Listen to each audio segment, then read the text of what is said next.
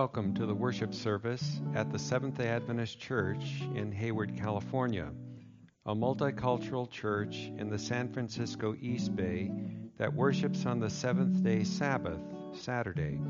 The ministry of the Word by Pastor Paul Penno is the good news of the gospel of Jesus Christ to forgive sin and save from sin by his cross and ministry as priest in the heavenly sanctuary, the third angel's message in verity. Join us now as the service is in progress. Do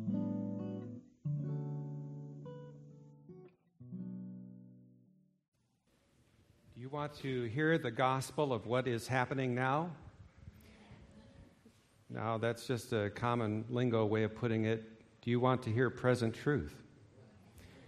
Do you want to hear the gospel in terms of the setting of what our current needs are to prepare us for Jesus' coming? We want that kind of a gospel, don't we?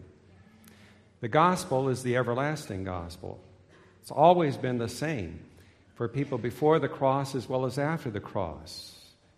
Everyone is saved by the blood of Jesus, who died for everyone's sins upon the cross. But there is such a thing as understanding the everlasting gospel in terms of the times in which we live. And we are living at the very end of the great controversy, and a great crisis is brewing right now and is in full bore, where Satan is trying to prevent and delay the second coming of Jesus indefinitely.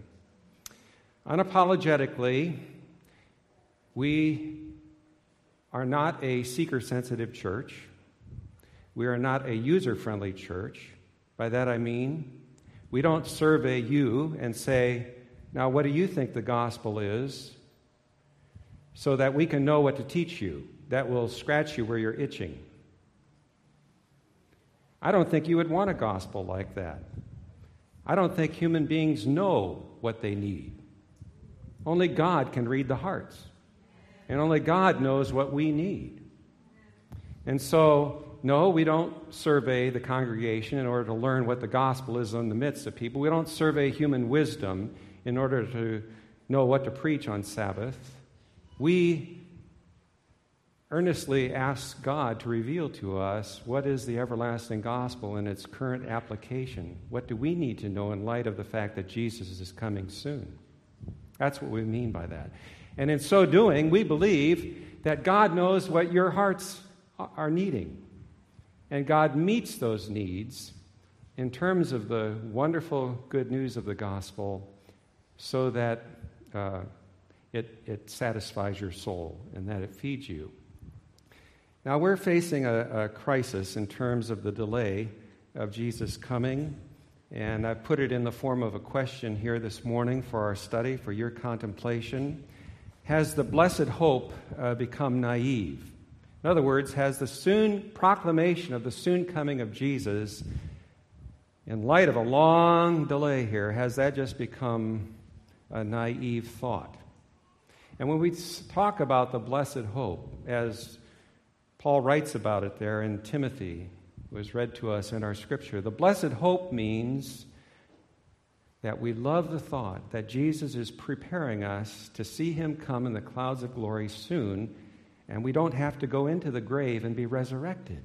That's the blessed hope. Our name, Seventh-day Adventists. Adventist. That's a message in itself, isn't it? A message of the second visit of Jesus to this earth. Our message this morning is on the second coming, on the theme of the second coming. Now, if our forefathers hadn't built the soon coming of Jesus into our church name, we wouldn't be embarrassed a century and a half of delay since this word started to be proclaimed back in 1844. The servant of the Lord, whom God gave to us through the Holy Spirit's gifts, back in 1850, Ellen White wrote this, that time is nearly finished and that time can last but a very little longer. 1850, here we are in the year 2009. There's a question of credibility there. She said, time is almost finished. Again, in 1904, she said, the Lord is coming very soon, in the Adventist Review, January 2, 1992. Well, there's a credibility issue here. How do we understand this great delay in the coming of Jesus? It's not just Ellen White. It's the Lord Jesus himself who prophesied. Look at Matthew chapter 24 with me. Matthew chapter 24 and verse 29. It says, immediately after the tribulation of those days, the long 1,260 years that ended in 1798, tribulation of the persecution of God's people during the Dark Ages. Immediately after the tribulation of those days, the sun will be darkened, and the moon will not give its light, and the stars will fall from heaven, and the powers of the heavens will be shaken. Have these predictions of Jesus been fulfilled? Well, the dark day was May 19, 1780. You can read about it in the book Great Controversy. And the falling of the stars was November 13, 1833. And within that generation, of the last of those signs of the falling of the stars, 1833, the Lord gave a wonderful message in 1844 of the cleansing of the heavenly sanctuary that was intended to prepare people for his second coming. Now, Jesus goes on to say this, then the sign of the Son of Man, I'm reading now Matthew 24, verse 30, then the sign of the Son of Man will appear in heaven. When? After the dark day, after the falling of the stars, then the sign of the Son of Man will appear in heaven. And then all of the tribes of the earth will mourn, and they will see the Son of Man coming on the clouds of heaven with power and great glory. Amen. And he will send his angels with a great sound of a trumpet, and they will gather together his elect from the four winds, from one end of heaven to the other. And now, verse 34. Assuredly, are these words in red letter in your Bible? Whose words are they? This is Jesus' prophecy, correct? Assuredly, I say to you, this, what? Will by no means pass away till all these things take place. Now, there's a credibility issue with Jesus' prophecy. There was a dark day. There was a falling of the stars. All that happened in 1833. The Lord did his part by sending the message of the cleansing of the sanctuary in 1844. It was God's people's great disappointment that took place that Jesus didn't come in 1844. Then Jesus sent a message of revival and reformation, of the love of Jesus to prepare his people for the second coming in 1888. And 170 years later, we still sit here on earth. Was Jesus a false prophet? That generation, he said, would see his coming. Well, just to help clear this up, I don't want to leave the impression to you that Jesus is a false prophet. I don't believe that. But I do believe that Jesus' prophecy, as well as other prophecies, are conditional upon the response of the people. And let's talk about that together just now, if we will. The reason I've brought this to your attention is that it was God's intention to have sent Jesus a long time ago to this earth on his second visit, okay? Something has happened, and we want to understand why, what has happened, and why the delay. Today, the issue is of crisis proportions. We have young Adventist Christians who attend our universities and our colleges who are very perplexed, and I'll just quote to you some of their comments in Adventist journals. In the Adventist Review, for example, of 1992, we read this. about Adventist college students. We have mixed thoughts and feelings from hearing predictions that the second coming might happen in the next 10 years or that it might not happen in our lifetime at all. We are a generation of non-conviction when it comes to Jesus' second coming. One student said, "I can't imagine it ever happening in my lifetime." Well, if such comments like that had been published in the Adventist Review, say a century ago, I think it would have evoked a storm of protest from the readers of the Adventist Review, don't you? To them, such non-conviction would destroy the church like termites that are burrowing into the church from within. And neither can we get off the hook by comfortably redefining what it means to believe in the second coming, as maybe it's some kind of a nebulous event that is way far off in the distant future. Webster's dictionary, New World Dictionaries, tells that the word Adventism means the belief that Christ's second coming to earth and the last judgment will soon occur. As the decades roll by, it is only natural that thoughtful Adventists should explore ways to apologize for this long-expected great disappointment. In recent memory, a Sabbath School Quarterly suggested that the second coming began at Pentecost, and that it has been going on ever since as the Holy Spirit comes and brings conversion to those who are born again. That's redefining the second coming as a personal coming of the Spirit to each one. Voices within the church say that the last days, sometimes we've read this, that the last days began with Christ's resurrection, which cast doubt upon the whole scheme of the 1260 years that followed the time of the end in 1798.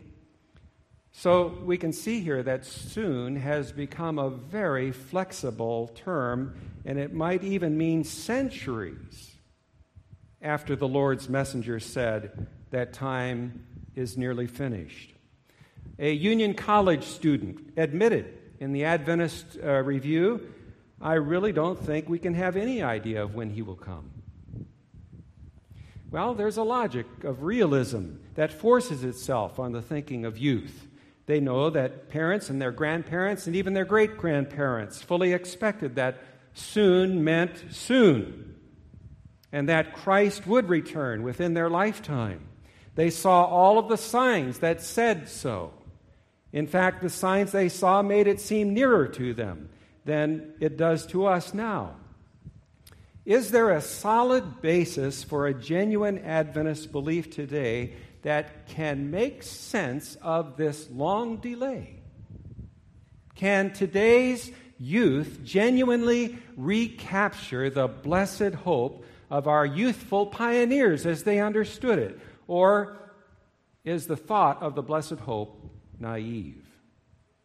Let's bow our heads in prayer. Father in heaven, we've introduced a very serious question today, a very serious issue, and we don't know the answer to it.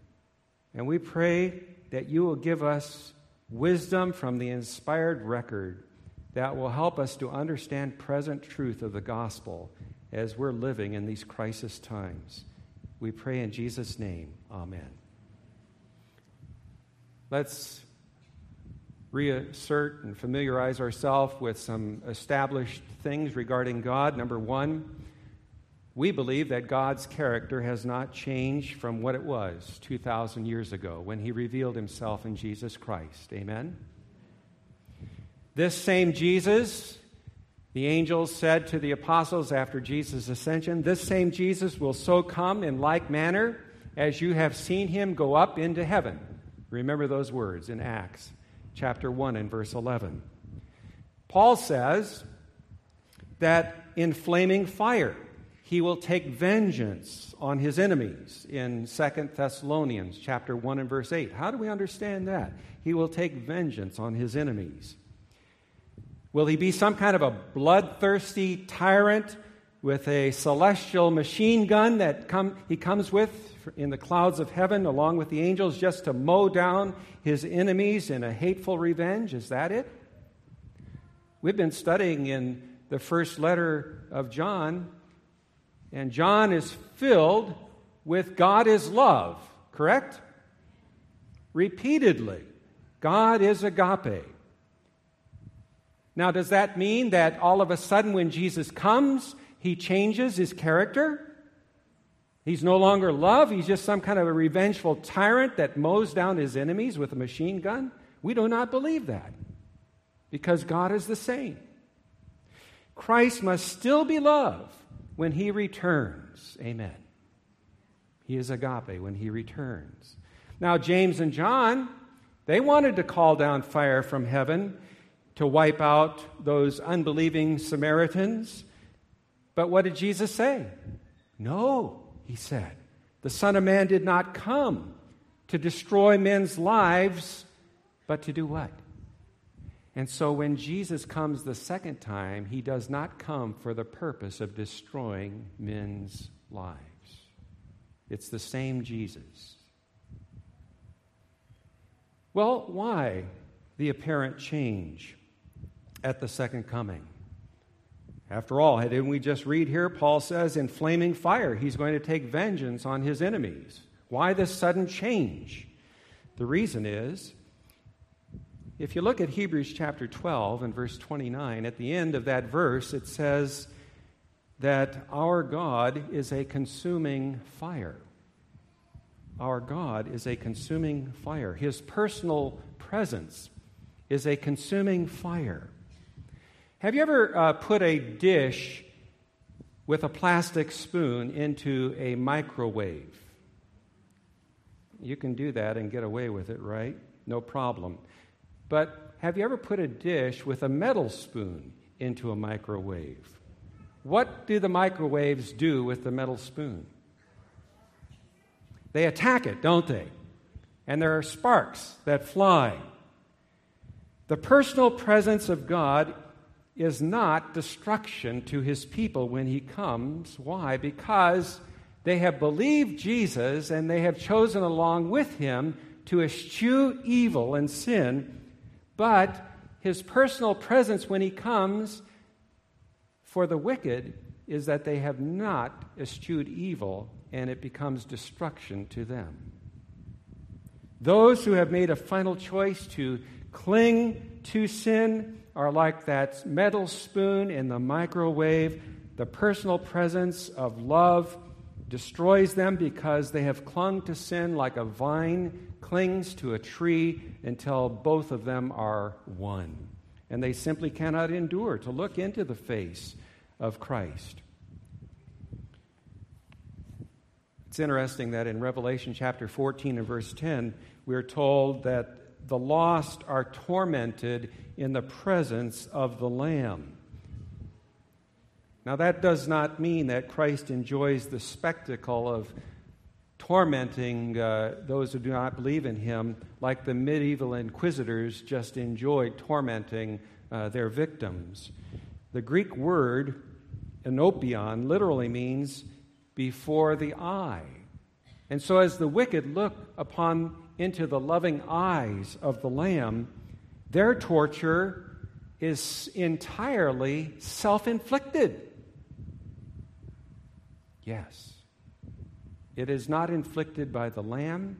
The Lamb looks upon them with love and pity, but they see in his eyes a terror, and it's self-inflicted. Because their unrepentant state, they cannot endure to look into the eyes of the one they have crucified. The point is, I think it makes sense, doesn't it, to get rid of sin now instead of then. But someone may say, well, yes, I'd like to get rid of sin, but it's just too deep within me, and I don't see how I can ever overcome it.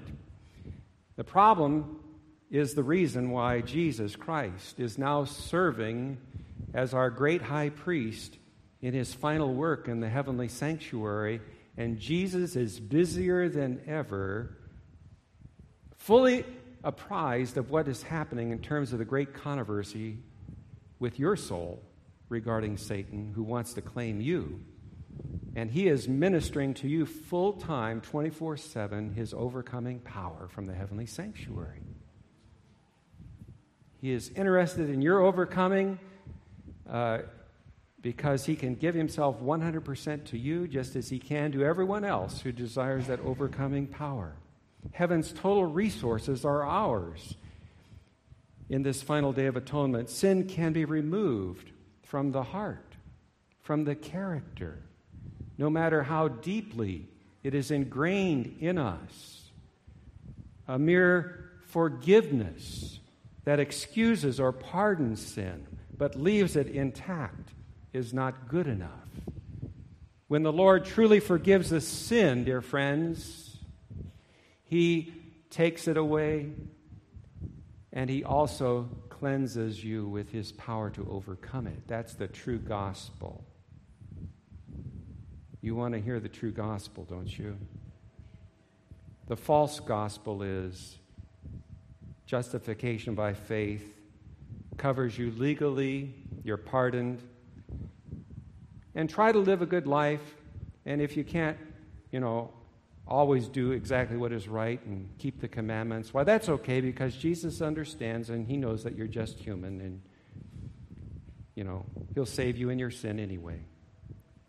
The true gospel is God forgives us of our sins legally, he justifies us, and he cleanses us and gives us overcoming power, which brings us into harmony with all of the commandments of God.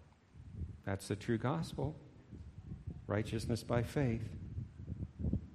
The essence of Adventism insists that there's a difference between the personal forgiveness of sins and the final corporate blotting out of sin. The good news is that he will blot it out from us as a body, as a people, if we'll let him, and if we don't hinder him. Therefore, the only reason why the second coming has been delayed is because God's people are not ready to face his personal appearance. Sin is still in the heart. That would result in their destruction. And the Lord loves us too much to subject us to such a test unless we are ready for his coming. And so, just like the Apostle Peter says, Christ delays, not willing that any should perish. However, be aware that Jesus is a disappointed bridegroom. And rightly understood, the entire Bible becomes a love story, with the climax near the end of the book of Revelation, chapter 19 and verse 7, where there is a wedding that takes place because at last, finally, the bride makes herself ready. Christ has long desired the day to come when he could be united with his bride, because his love for his church is likened to a bridegroom for his bride. You can read about that in Ephesians chapter 5, verses 22 through 32. And that's why Jesus made sure that the book Song of Solomon was included in the Old Testament. He did that for a very definite purpose, that is, to arouse our hearts to a sense of the full meaning of his love for his church. The second coming will not take place, the second coming will be to take his bride to himself. That's his purpose for coming. The Father, we are told, has not predetermined. The Father has not set it on a big time clock in heaven. Okay, when you hear that alarm, heavenly angels, when you hear that alarm, Jesus, that's your signal to know when to pack up your bags and leave for those folks down there on earth. The Father has not predetermined a fixed time like that, because it's true that in his infinite foreknowledge, the Father knows the time, but for him to know is not the same as for him to predetermine it. What we mean is, for example, he knows who will eventually be saved and he knows who will eventually be lost, but he does not predetermine salvation or damnation for anyone. And Jesus expressly says that he himself And I don't fully understand this because I believe him to be the Son of Man and the Son of God, but there is some sense, even now in heaven, where Jesus has voluntarily self-limited his future knowledge. Because he tells us in Mark 13:32, "But of that day and that hour knoweth no man, no, not the angels which are in heaven, neither the Son, but the Father."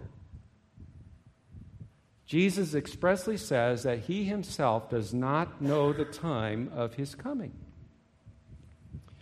So the timing of the second coming is different from the timing of his first coming, his first advent. The first advent was definitely nailed down as to date in Bible prophecy, correct? But the second coming has not been definitely nailed down as to time and date. It is open-ended. And for us to confuse the two is to repeat the mistake of the ancient Jews who assumed that the prophecies of the two comings were the same. They believed, when the Messiah would come, that would be it. It was just one coming. They didn't see two comings. Daniel indeed foretold exactly when Christ should first appear as Messiah. And like the stars in the vast circuit of their appointed path, God's purposes know no haste and no delay, according to the Desire of Ages, page 32. But the love of God requires that the timing of the second coming is different. The love of God requires that the timing of Jesus' second coming must be different than the timing of his first coming. Because Jesus came whether they were ready or not. It was according to prophecy, time. The timing of the second coming, according to the loving Father, is dependent on his people making herself ready. According to Revelation 19, verse 7. Jesus further explained this point. Remember, he told a parable of a farmer who goes out and plants the seed, and when the crop is ripe, according to Mark 14:29, immediately he puts in the sickle because the harvest has come. Now look at Revelation 14 and verse 15. Revelation 14 and verse 15. Again, the image of a crop and a harvest. And the angel finally tells Christ, "Look, the time has come for you to go and to reap the harvest of the earth." He says, "Thrust in your sickle and reap, for the time has come for thee to reap." And why? Well, is it because some big peg in the clock of heaven has triggered its predetermined alarm peg? No. The answer is found at the end of verse 15, Revelation 14, verse 15. "For the harvest of the earth is" what? Ripe. The bride has made herself ready. It's ripe. You see, we as God's people are not like ants who are floating on a log down a rampaging river with no involvement whatsoever in where we are going. Correct?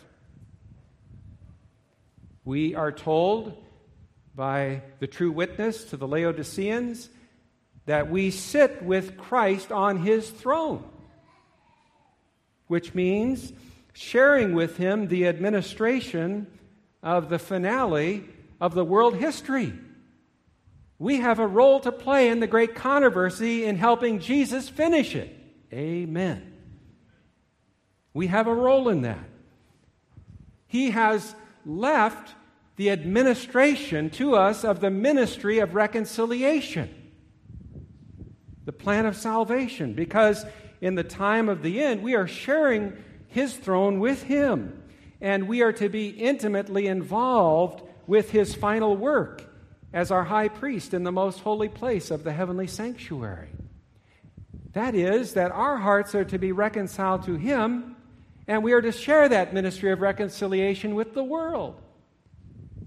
So there is something in the heart of God's corporate people that is still enmity against him, that needs to be reconciled. And it's gone on unrecognized. More than this, the ministry of reconciliation assigned to them is going to have a very deep impact upon the world events, the final world events, because once God's people's hearts are fully reconciled to Him in love, there will be no holding them back.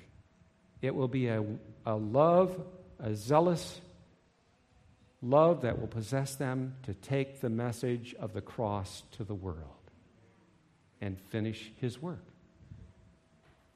He promises us that when that occurs, that He is going to send, when the bride makes herself ready, He is going to send divine agencies that are going to stop temporarily the wars and strife of this earth to give us a respite to evangelize the world.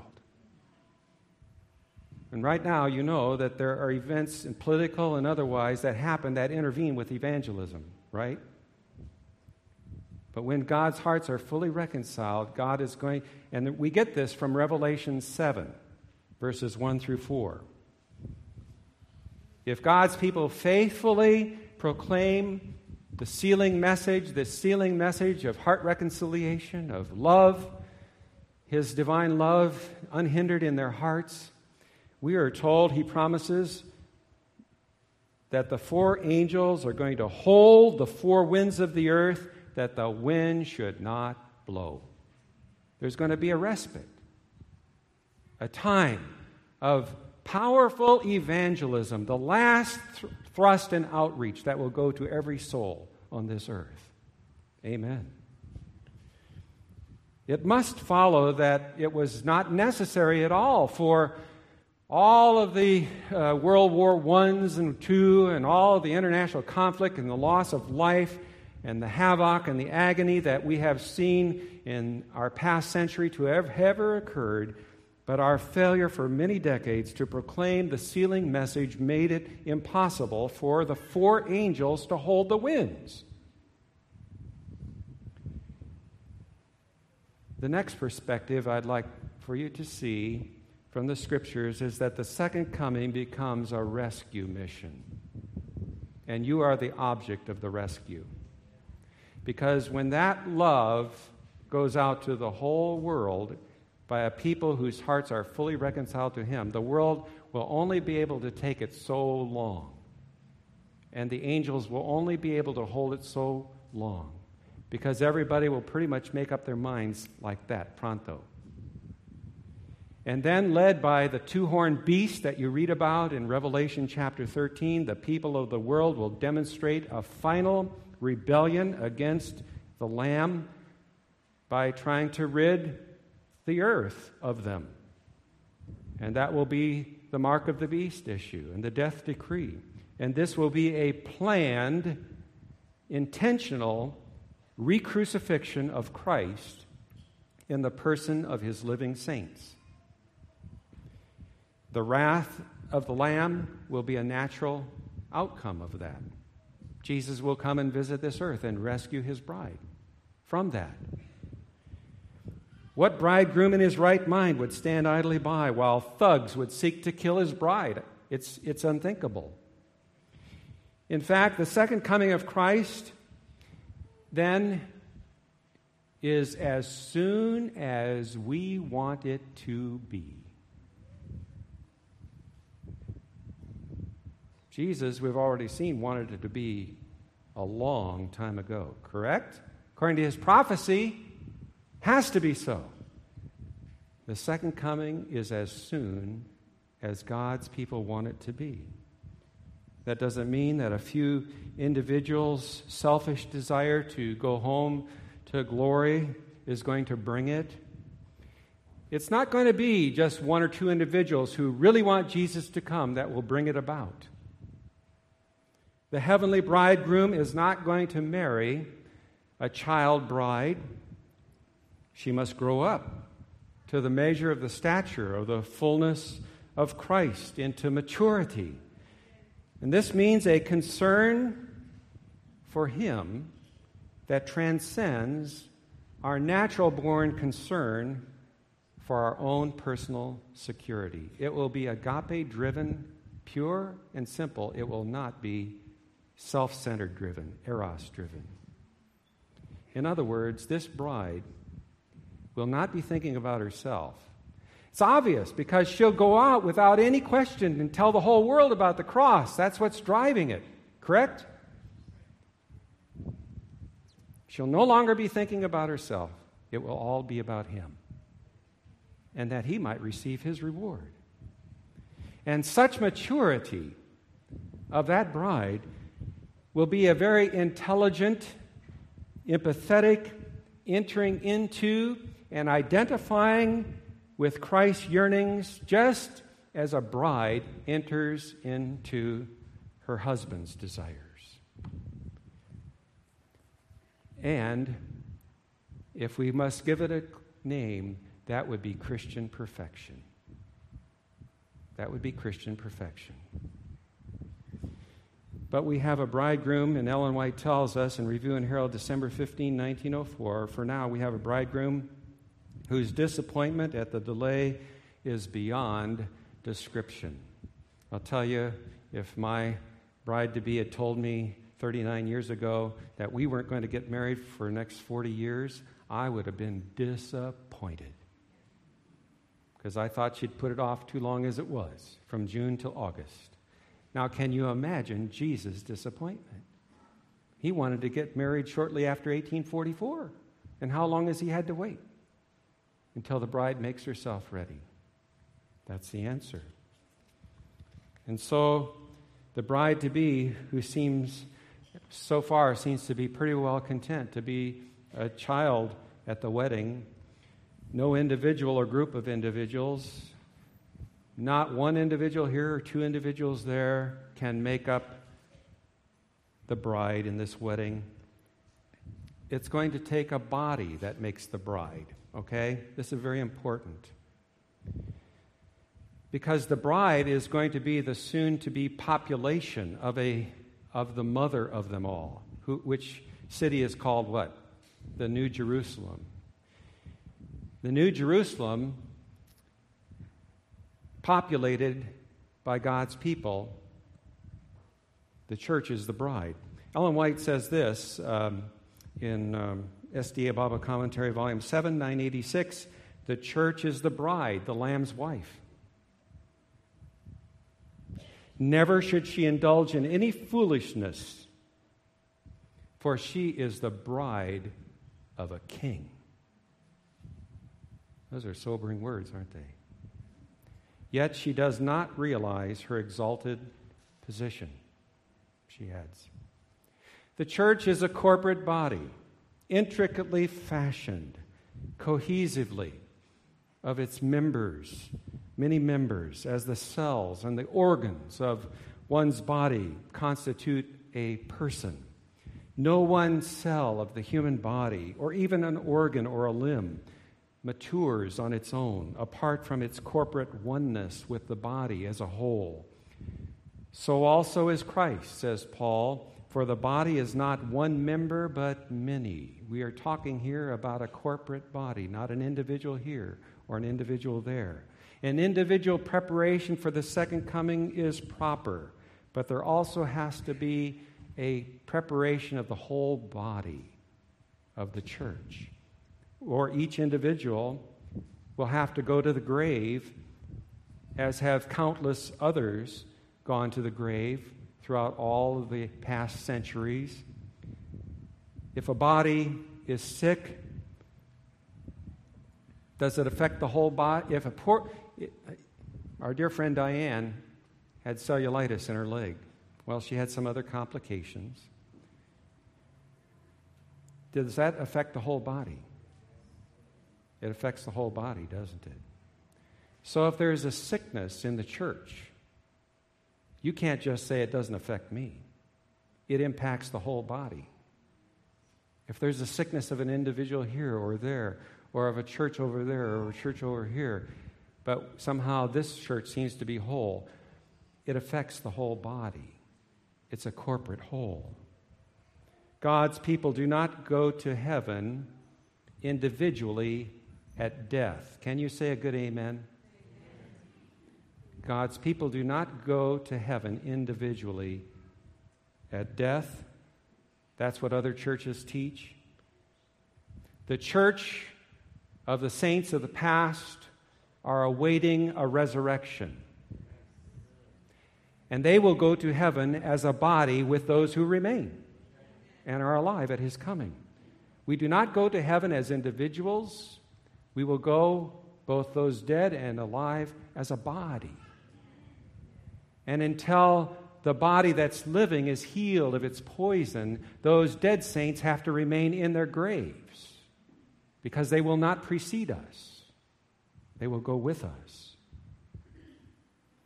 The Elijah message is forever linked with the doctrine of the second coming. It's impossible otherwise for us to understand the delay in Jesus' coming. Said Ellen White almost a century ago in Review and Herald, July 21, 1896, the great outpouring of the Spirit of God, isn't that what we are praying for, the latter rain? The great outpouring of the Spirit of God, which lightens the whole earth with his glory, will not come until we have an enlightened people. I can't tell you how shall I put it, how undiscerning our people are. They'll just about eat any kind of spiritual food that you put on the table before them. And the only accountability for this is that they become so conditioned to eating anything and everything that's put before them, both clean and unclean, is that their stomach just handles it and it passes through. You know. It's about time that God's people grow up, that they become a people of discernment, that they say, it's not any kind of righteousness by faith that'll do, but there's only one true righteousness by faith. It's not any kind of Christ that will do so long as it speaks religiously to us, but it's a true Christ that we need to know and not a false Christ. It's about time that God's people had some spiritual discernment, don't you think? And not think anything out there, anybody who writes the book on Christianity will do.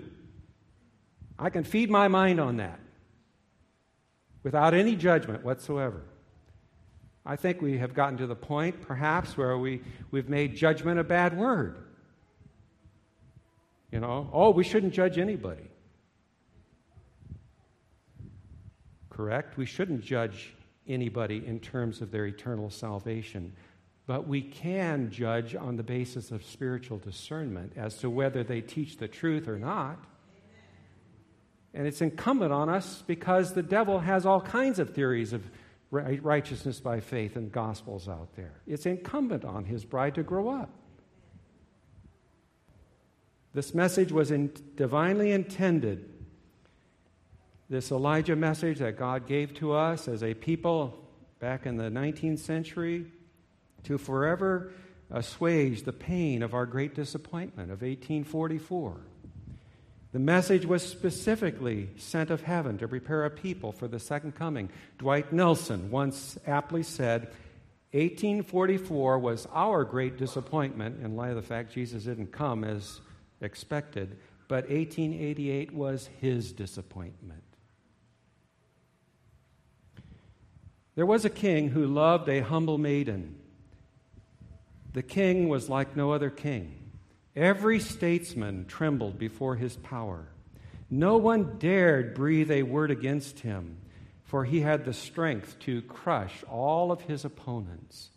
And yet this mighty king was melted by love for a humble maiden. How could he declare his love for her? In an odd sort of way, his very kingliness just tied his hands. If he brought her to the palace and crowned her head with jewels and clothed her body in royal robes, she would surely not resist. No one would dare resist him. But would she love him? She would say she loved him, of course, but would she truly? Or would she live with him in fear, nursing a private grief for the life she had left behind? Would she be happy at his side? How could he know? If he rode to her forest cottage in his royal carriage with an armed escort, waving bright banners, That too would overwhelm her. He did not want a cringing subject that he loved. He wanted a lover, an equal. He wanted her to forget that he was a king and she was a humble maiden, and to let shared love cross over the gulf between them. The king was convinced he could not elevate the maiden without crushing her freedom, and resolved to descend.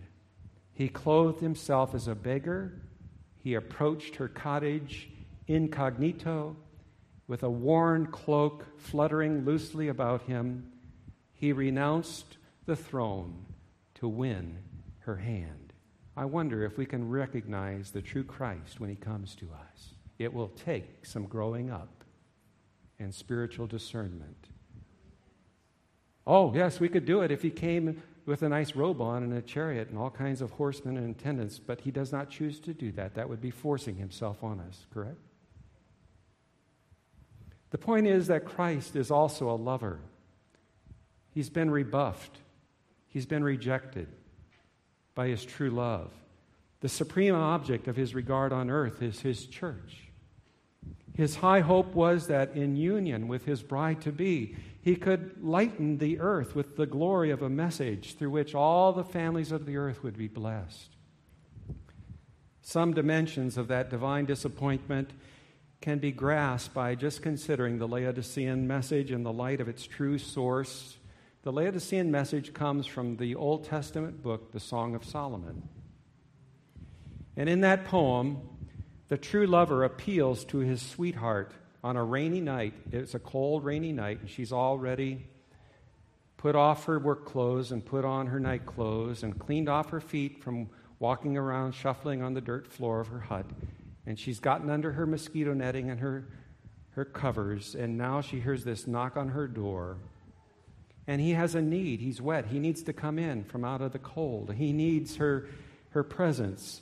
But the girl is only thinking of her own comfort and her own ease, and she says to herself, let him go away. I'm all ready. It's taken me so much. I don't know. Do you know, guys, how long it takes a woman to go to bed? All right, I won't say any more. And she doesn't want to have to go through all of that again. I can be in bed like that. But the bride is thinking about herself, you know. Finally, she arouses herself. She has second thoughts. I shouldn't have scorned him. I should have opened the door upon his immediate knocking. I'm ashamed that all I could think of was my own needs and myself. And so, at last, she gets up, shuffles across the dirty floor, and opens the door. And no one is there. He's gone. And we have been praying for the latter rain for the last 170 years, trying to open the door our way. And every time we open the door, it's not there. Oh, if we just believe hard enough, if we name it and claim it, it will be ours, as if faith were some kind of a work by which we could obtain the Holy Spirit. Refer to last week's message on this point.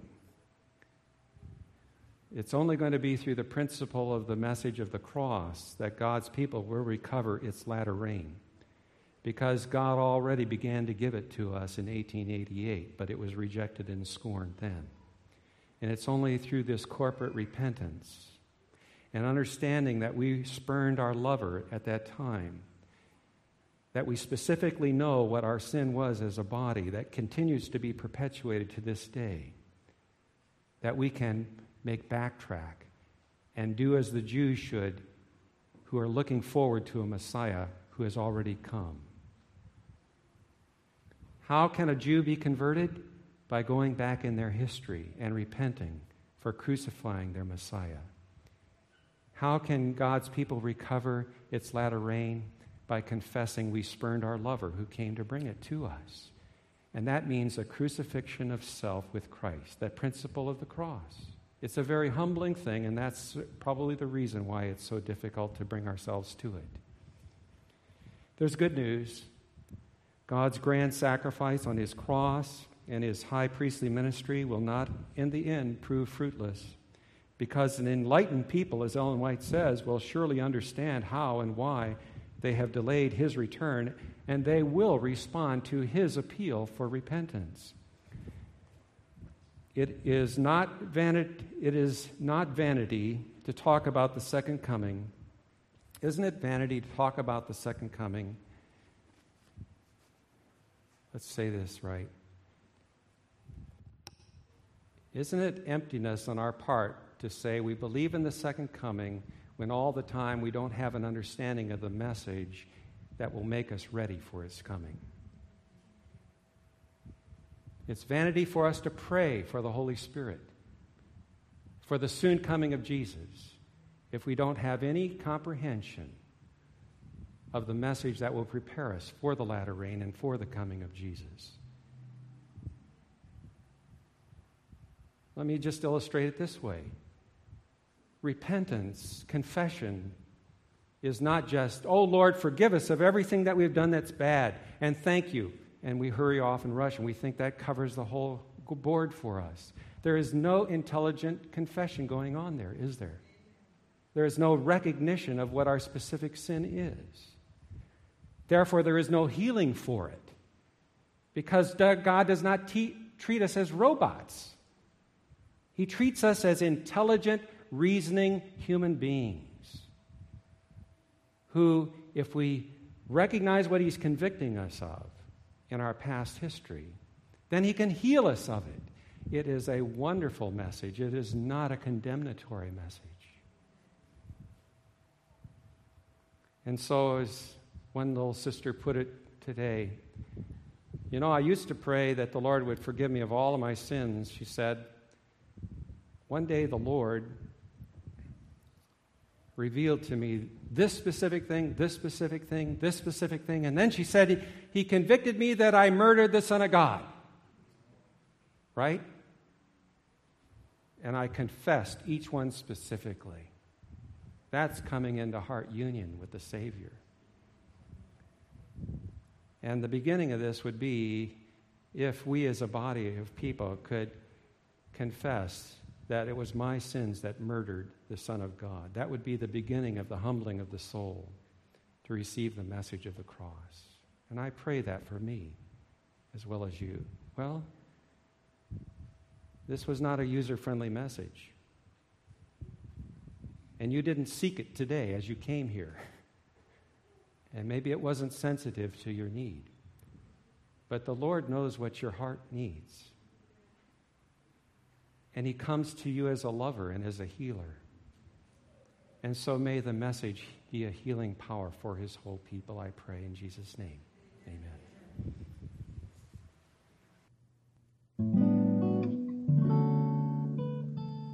Join us again next time for the Word of God, which will feed the soul. I am committed to bring you the fullness of the gospel as Jesus has revealed it to us in order to prepare a people for his soon coming.